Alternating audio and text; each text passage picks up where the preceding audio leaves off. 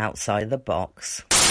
Hello and welcome to August's Outside the Box.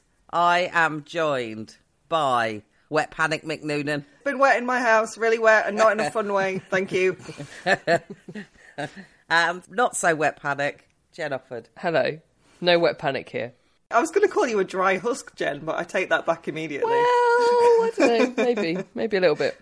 Jen, the only one of the three of us that hasn't had water pouring through her ceiling at some point in 2022. Still a bit of the year to go, Jen. Fingers crossed. Okay, so summer's always a slightly, or August in particular, is always a slightly odd time for television because, of course, the BBC has been mostly sport for the last month or so of an evening, and ITV has been mostly something I've been led to believe is called Love Island. Anybody watch that? No. Oh, please don't. There's very little love, a lot of judgment.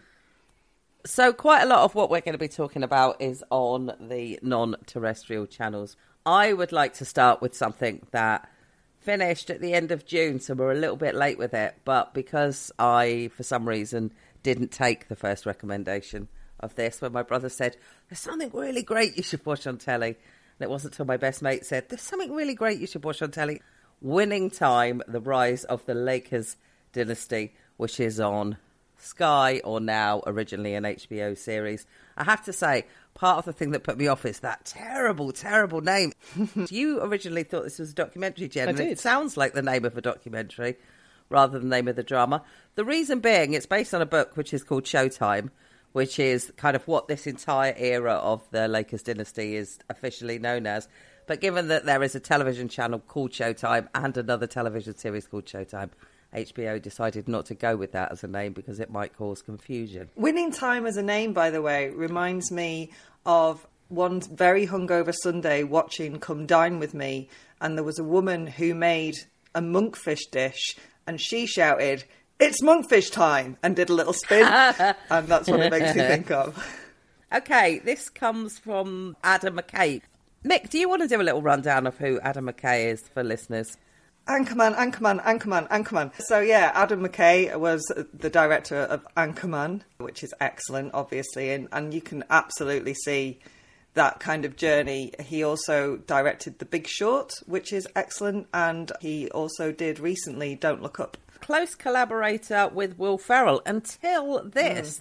Winning Time has caused the collapse of both our working partnership and friendship. That is sad. Oh. It is, but I will say, let's say what it's about first. It's about the rise of the Lakers in the 1980s, and it tells the story of Dr. Jerry Buss, who's a self-made man and scientist, who decides to buy the Lakers in the 1970-80 series at the same time he buys Magic Johnson. And it really does kick off a new era in basketball. Will Ferrell wanted to play Dr. Jerry, and Adam McKay said he wasn't right for it and cast John C. Reilly. Apparently that was announced before he'd actually told Will Ferrell personally, and that's what caused them to fall out. And that's not a great way to conduct a friendship, but it is a great way to be a producer because he is absolutely spot on. John C. Reilly is amazing. Oh, he's so good. This. He's so good. Will Ferrell would have been, to some degree, Will Ferrell in this.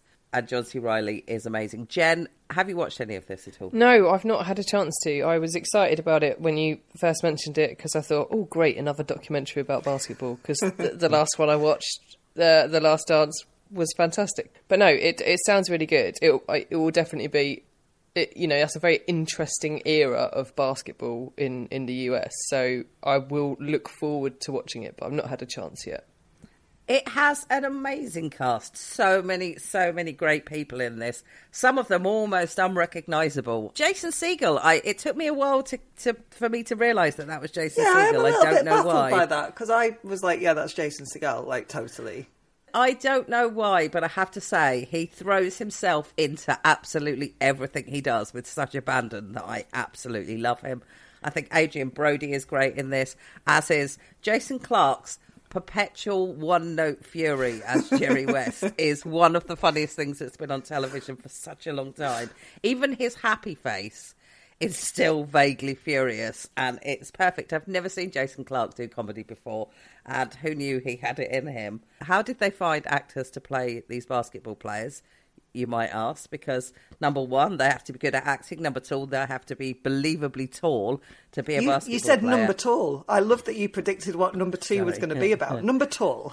And number three, they have to actually look like they could play basketball. They've got round it two ways. Solomon Hughes plays Kareem Abdul-Jabbar, the captain of the Lakers during this period, and he is a former basketball player. He's really very good. He's excellent.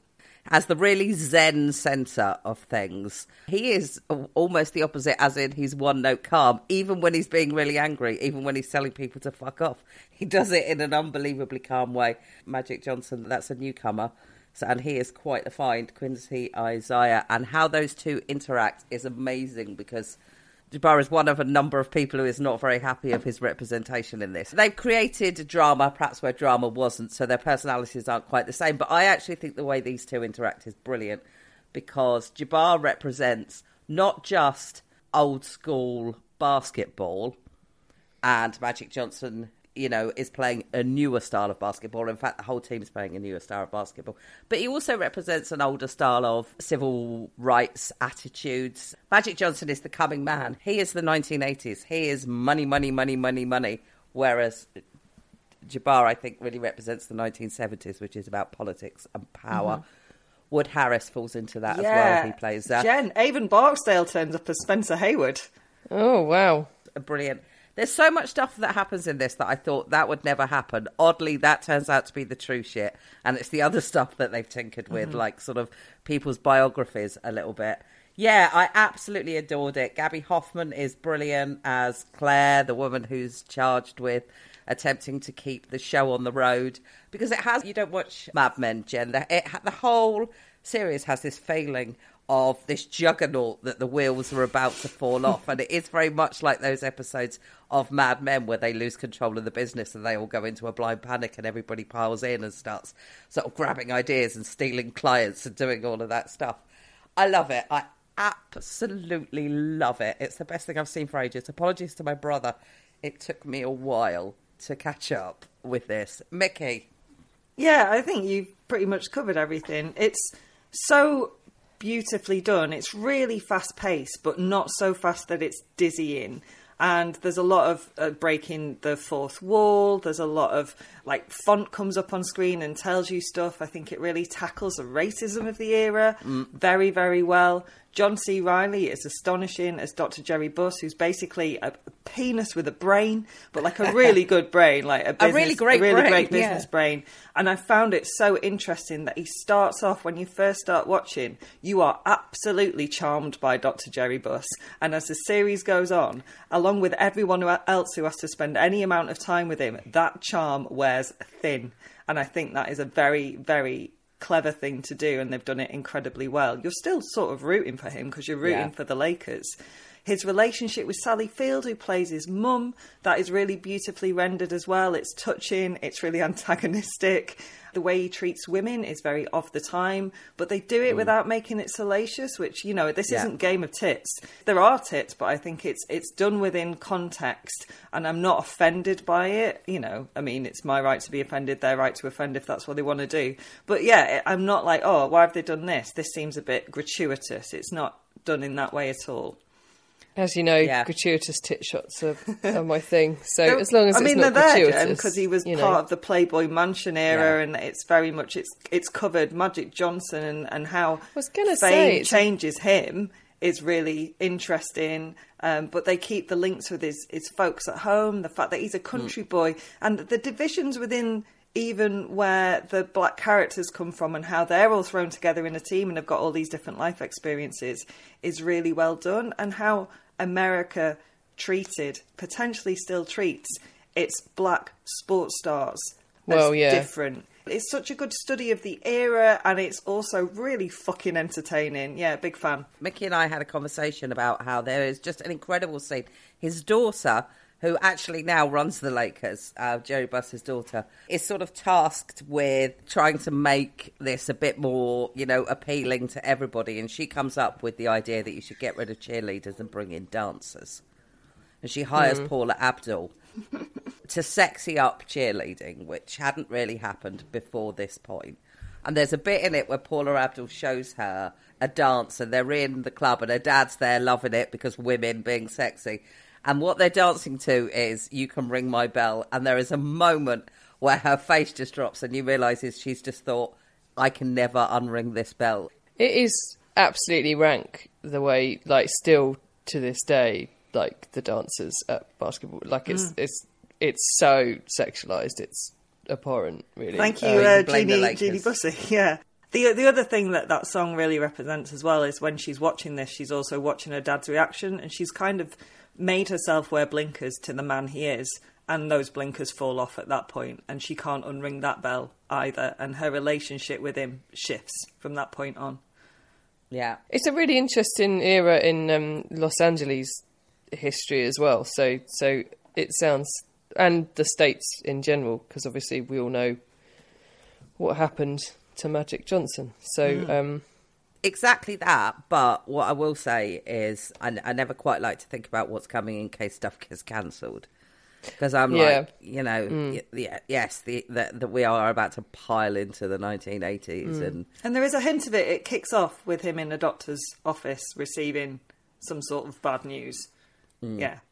But also, the LA riots are coming. All yeah, of that exactly. Stuff is about to happen. So yeah, I think it's brilliant. Oh well, I look forward to watching that. It sounds awesome. It is. Mickey, you have also been watching something. I have seen it as well, but you are going to tell us about it, which is The Resort. It is also on Sky. Yeah, I'm watching it on Now TV, and it's really telling what Now TV is advertising The Resort alongside. Yellow Jackets, Big Little Lies, and The White Lotus. All excellent, all dark as fuck. In fact, it was a yearning for The White Lotus, specifically Murray Bartlett's incredible turn as hotel manager Armand, that led me to The Resort. Similarities. Well, The Resort is also set in a lush holiday resort, as hinted at by the title, populated by people with money to spare. There's darkness not far below the surface, if not already bubbling over. It's funny, it's really well acted, with props in particular to Kristin Milotti as Emma, a woman deep into an unhappiness she cannot or will not acknowledge.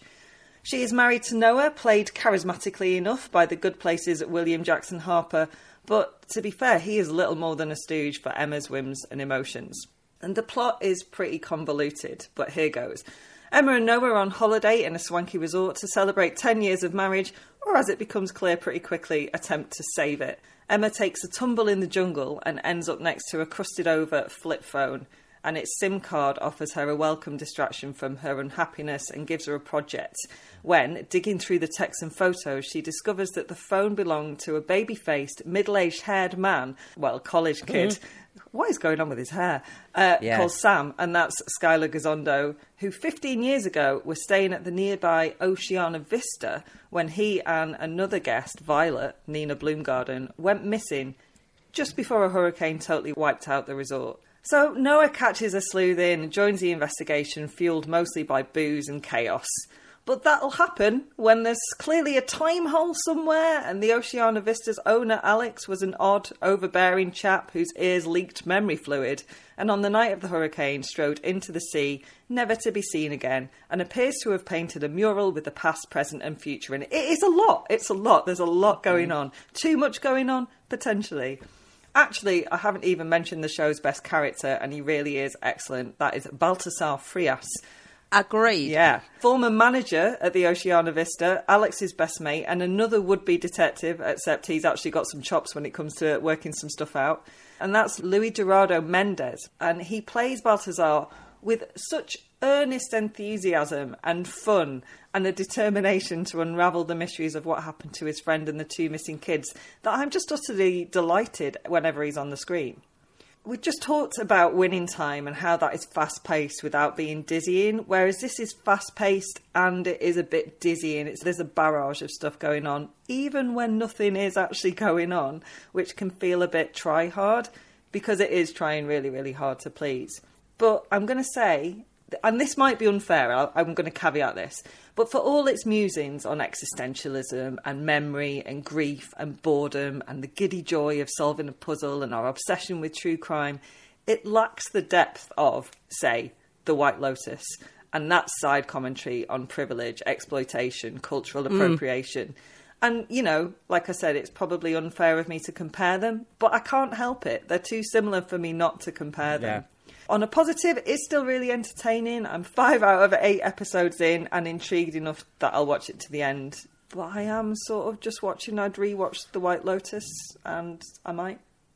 Yeah, because we talked about this at the start, because I saw it 4 on the preview service.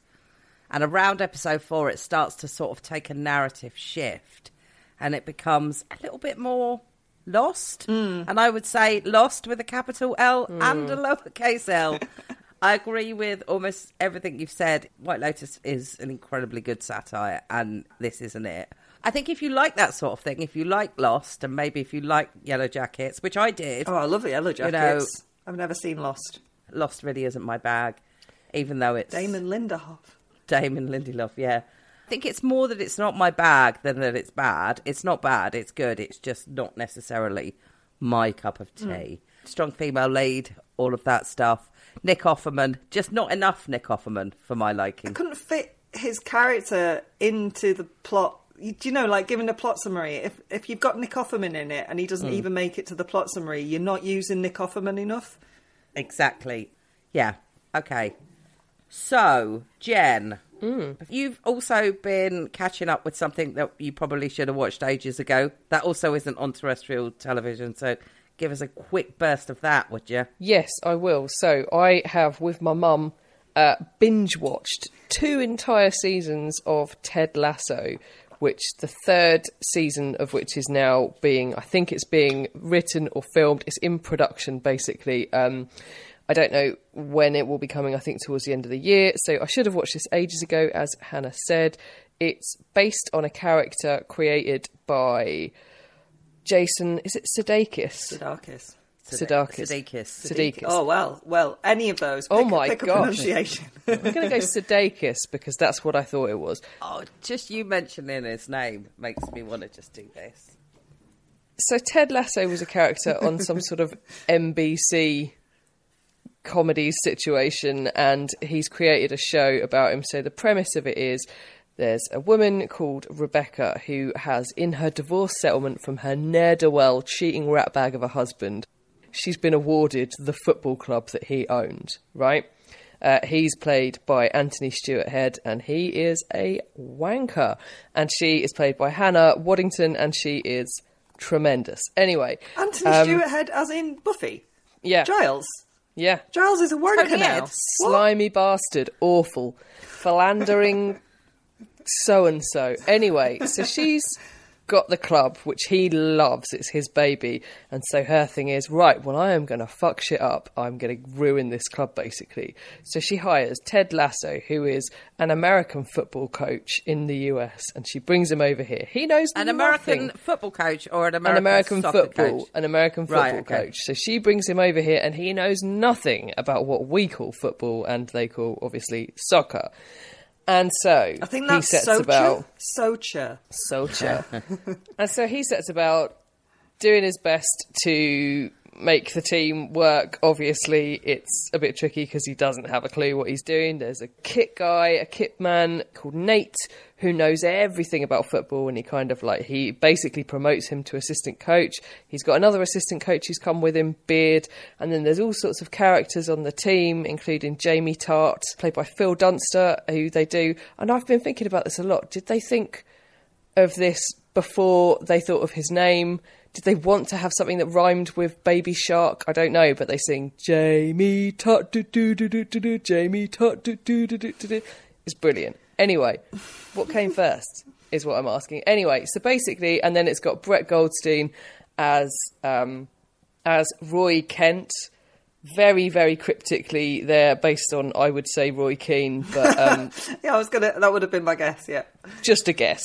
And it's got Juno Temple as Keely, who is originally Jamie Tartt's girlfriend and ends up being Roy Kent's girlfriend, and all sorts of other people. It's not really about football. It's about loads of other stuff. If you don't like football, it's fine. You will. My mum loved it, like absolutely loved it. It's really funny, but not in a really like. I watched 2 episodes of it and I was a bit like, I don't know what all the fuss is about. I'm not bothered about this at all. But my mum was like, no, I quite like it, so we kept watching it, and then we just blitzed 2 series in like 2 weeks, basically. It's fantastic. The things that they do, they talk about really important things in a very gentle way that I guess is probably aimed at men who wouldn't necessarily find it comfortable to. There's a lot of chat about mental health, for example, like relationships with dads and things like that. But it's also absolutely full of optimism and loveliness and warmth, but not in a way that's really kind of like saccharine and awful or cheesy. Like, it's a bit cheesy, but it's very knowing in that way. Like, he's meant to be a bit cheesy. He's American, for fuck's sake. So... like, it's just, I really do think there's something for everyone. The female characters in it are great. They're very strong. There's stuff in there that women will relate to, like, I don't know, going back into the dating scene after a breakup, or like trying to figure out how to get on at work and present yourself in a certain way in a man's industry when you're a woman, etc., etc. So I think there's stuff in there that women can relate to. I think there's shed loads of stuff that men can relate to. I could not recommend it highly enough. I think it's fantastic. Great. You've said 3 words that I've heard so often about Ted Lasso, and that is gentle, delightful, funny. Yeah. Welcome back. We do still have a couple of other things still on non-terrestrial, I don't know, other things. Extraterrestrial television. I just want to talk briefly about Gaslit, which is an 8-part series on Amazon. Again, a really terrible name. It's about Watergate. I was going to say, is it anything to do with gaslighting? Well, sort of. Surely we've all heard about it because your guy, Dan What's-His-Chops, went on afternoon telly and slagged off Boris Johnson by describing the plot of Gaslit and went, oh, no, actually, no, that's Boris Johnson. This is what happens in Gaslit. Oh, right, okay, yeah. I didn't know that. But there you go. That's exactly it. Dan Stevens is playing John Dean, the man who turned on Nixon. Eventually jailed for his role in things, but it was he who kind of gave all the goods to the Watergate Commission. His wife is played by Betty Gilpin in this rather brilliantly. Yeah, she's terrific. The lead character is Julia Roberts, who plays Martha Mitchell, who's this Southern socialite and wife number 3, I think, of Nixon's Attorney General, John Mitchell. And she was one of the first people to say that Nixon was actually involved in this. She used to shout her mouth off, I put that in quotes, quite a lot about this. And I think the idea is that she was told she was wrong and, you know, she was right, hence it's called Gaslit. Right. But, yeah, I don't know, it just doesn't work for me as a name. Loads of great people in this. Chris Messina, Alison Tolman. Are you interested in Watergate? Will you like this thing? If you're asking me, who's interested in this? I'm going to say Jen, it'll be a no. Mickey, it'll be a maybe. Me, it will be an absolutely yes. Okay. What I want to bring up in it, though, is, you know that great speech that Alec Baldwin gives in 30 Rock about how once you've been on television, it's not Alec Baldwin, it's Jack, but it is actually Alec Baldwin, weirdly, if you know what I mean, talking through Jack, about how once you've been on television, you're never taken seriously as a movie actor again. And at the point he said that, in the early 2000s, it was probably accurate. But now it's not, you know. TV's shifted, hasn't it? Yeah. Yeah, loads of movie stars are now on television. It would be absolutely churlish for me to say that I want to see less of Julia Roberts. Because Julia Roberts is amazing, and she is amazing in this. My problem with it is that her husband, John Mitchell, is played by a heavily covered in prosthetics Sean Penn, and I don't know why. There are at least 3 other men in this that I would rather have seen have a crack at that role. Chris Bauer is in this, Shea Wiggum is in this, John Carroll Lynch is in this, and I would personally have rather seen any of them take on the role than an unrecognisable Sean Penn, who is really OTT in this. I mean, in everything, Sean Penn is quite OTT. I think there's a time and a place for Sean Penn, and yeah, it's not here. No. Quick tangential question. Does Chris Bauer look somewhere in his mid-40s? Yes, awesome. he does. Good. Yeah. It's good to check in on Chris Bauer. A couple of other things worth commending this for. It does have its whole storyline dedicated to Frank Willis, who is the security guard who basically called the police on the burglars and set this whole thing off, often ignored in the story, and whose connection to this, John Dean, is still about making money as a commentator, and so are a lot of other people. And Frank Willis's life went downhill because of his relationship with this scandal. And I think that is covered very well. But yeah, and as it is, Shea Whigham is absolutely phenomenal as G. Gordon Liddy, who's this really weird character who was... a lot of people were weird that were around Nixon, but he's particularly weird. He's a neo-Nazi, like a full neo-Nazi who was involved with Nixon. Like I say, if you're into sort of that period of history, you'll probably like this. But Jen, I'd say it's probably not for you, since you fell asleep in All the President's Men, didn't you? Yes, I did. I don't think that's necessarily because I'm not interested in... I think she fell asleep during when I was talking about that there, to be honest.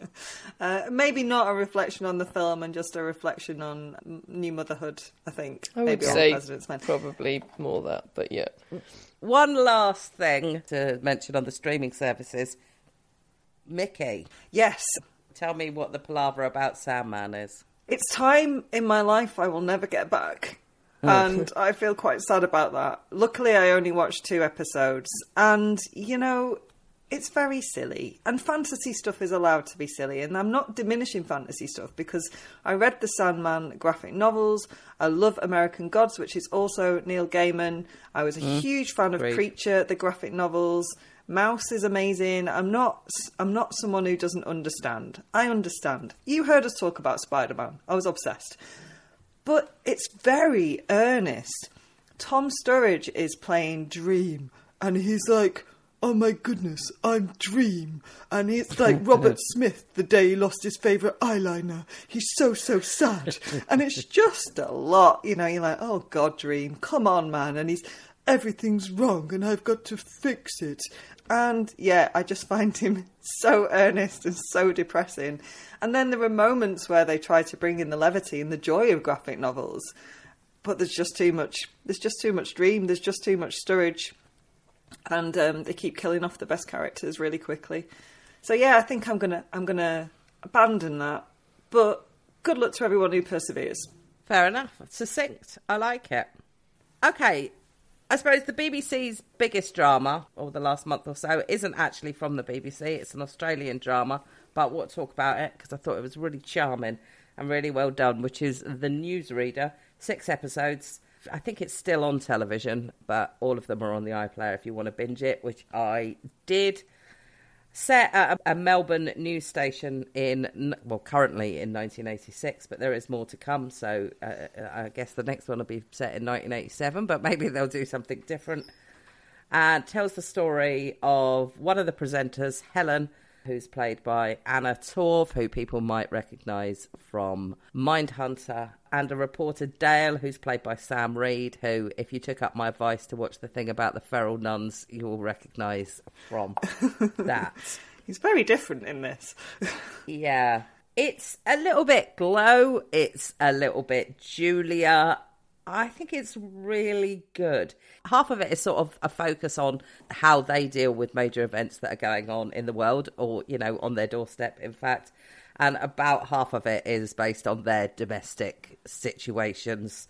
And I think that is a good mix. I've seen a couple of people say, oh, it's a bit cliche because, you know, the sports guy is the one that has an inferiority complex because he thinks everybody else thinks he's stupid, and the camera guy's the one that's obsessed by sex. And I've worked in a lot of news organisations, and that is always the same.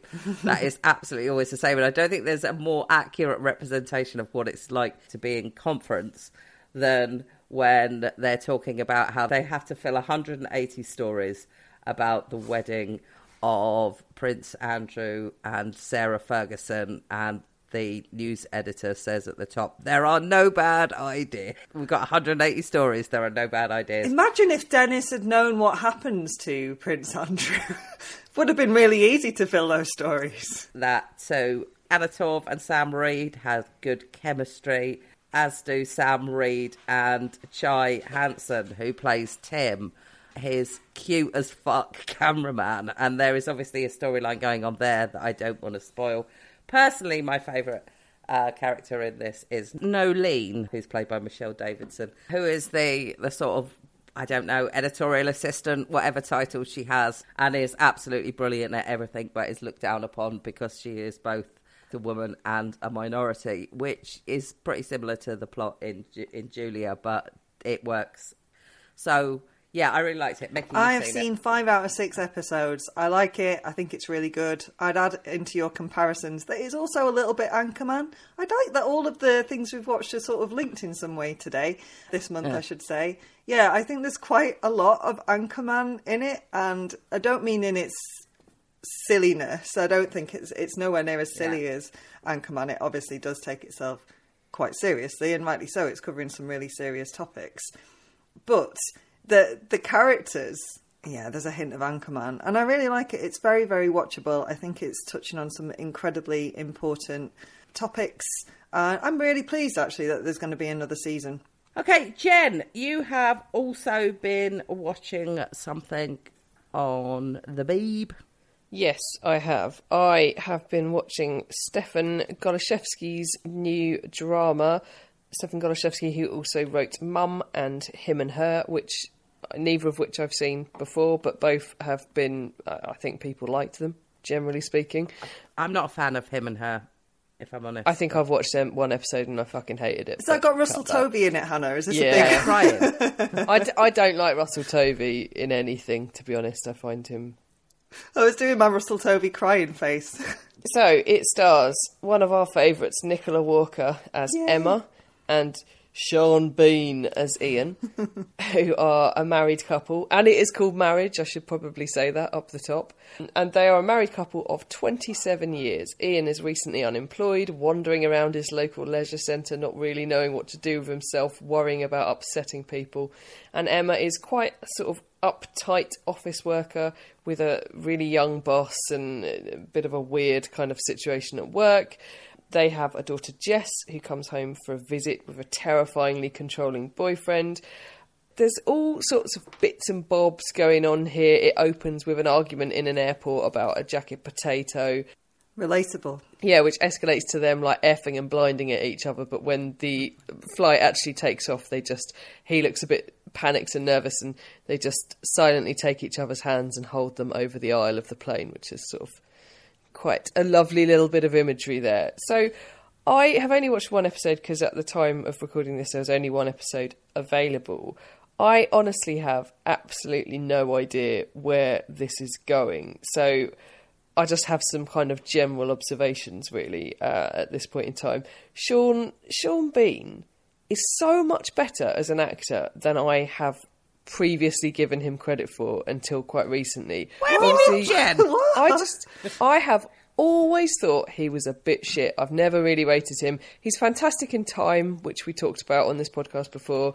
It's an incredible watch, but I've never really thought he was that good, to be honest. On Yorkshire Day, Jen, I shared on our Twitter 56 seconds of Sean Bean saying the word bastard, and it's some of the best the best dialogue you've ever heard. But he's really great in this in the same kind of way that he is in Time. He's very understated. And I think he's better when he doesn't say that much, to be honest. I think that works better for his style. I don't know. Anyway, it's a very, very tense watch. It's quite uncomfortable. Occasionally it throws sort of fairly harrowing plot devices at you, which you're not expecting.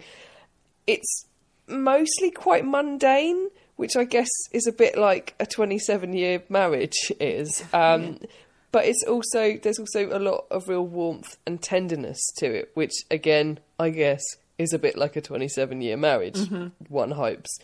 So it felt longer than an hour to me. It does sort of... It's not fast-paced. It's quite, it's not an easy watch by any stretch of the imagination. But I am intrigued, so I will watch the next episode of it. But I might not persevere any longer than that unless it kind of steps up a little bit. Fair enough. And also Shetland is back. It like is. A bit of Shetland, I right? do. I love Shetland. It's back for its 7th series with Douglas Henshall playing D.I. Jimmy Perez in his swan song. It's the last series that he's going to be involved in. I think that the series is going to continue, but just without Henshall. I don't have loads to say about it at this point. Again, I'm only 1 episode in because that's all that was available at the time of recording. Regular listeners of Outside the Box know that I love a bit of Shetland, and I expect I'll have more to say about this next month. But, I mean, so far, so good. It's kind of the same. It's sort of what I expect from Shetland, to be honest. I think Douglas Henshall's great in it. I'm really sad that he's leaving. I hope it's his last hurrah rather than his swan song, Jen, because otherwise you've just predicted the death of Douglas Henshall.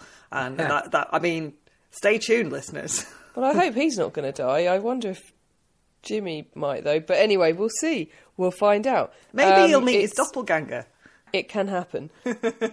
Yeah, I really like it, and I think I know we've talked about this on the podcast before, but I will just say this is series 7, but I only started watching it, I think, at series 5, so I'd missed quite a lot of the backstory, and I think it works as a standalone kind of thing. You can watch the other series. Possibly they'll be available on iPlayer now, because they do sometimes do that with programmes when they come back. But previously, it has only been available on BritBox, which I don't have. So I did want to go back and start from the start, but I've not been able to do that as yet, because I'm not taking out another fucking subscription that I won't use on a regular basis. No, but if any listeners do decide that they are going to do the free trial of BritBox to cram in some Shetland, also watch the thing about the feral nuns. Feral nuns, that would be my advice. Get that in your eyes and ears. Absolutely. Right, well, we're about 3 or 4 days away from the release of House of Dragon, which is the big TV news, and I am ambivalent as fuck, but maybe we'll talk about that next month if I become less ambivalent. Okay. Well, there's a teaser. Never watched it. It's Game of Thrones, isn't it? The prequel. Is that right? Yeah. But it's about the Targaryens, who were all really incesty. Incesty, yeah. I don't give a fuck about the Targaryens or Jon Snow or any of it, to be honest. Let's leave them with incest and go. Thanks for listening. Outside the Box.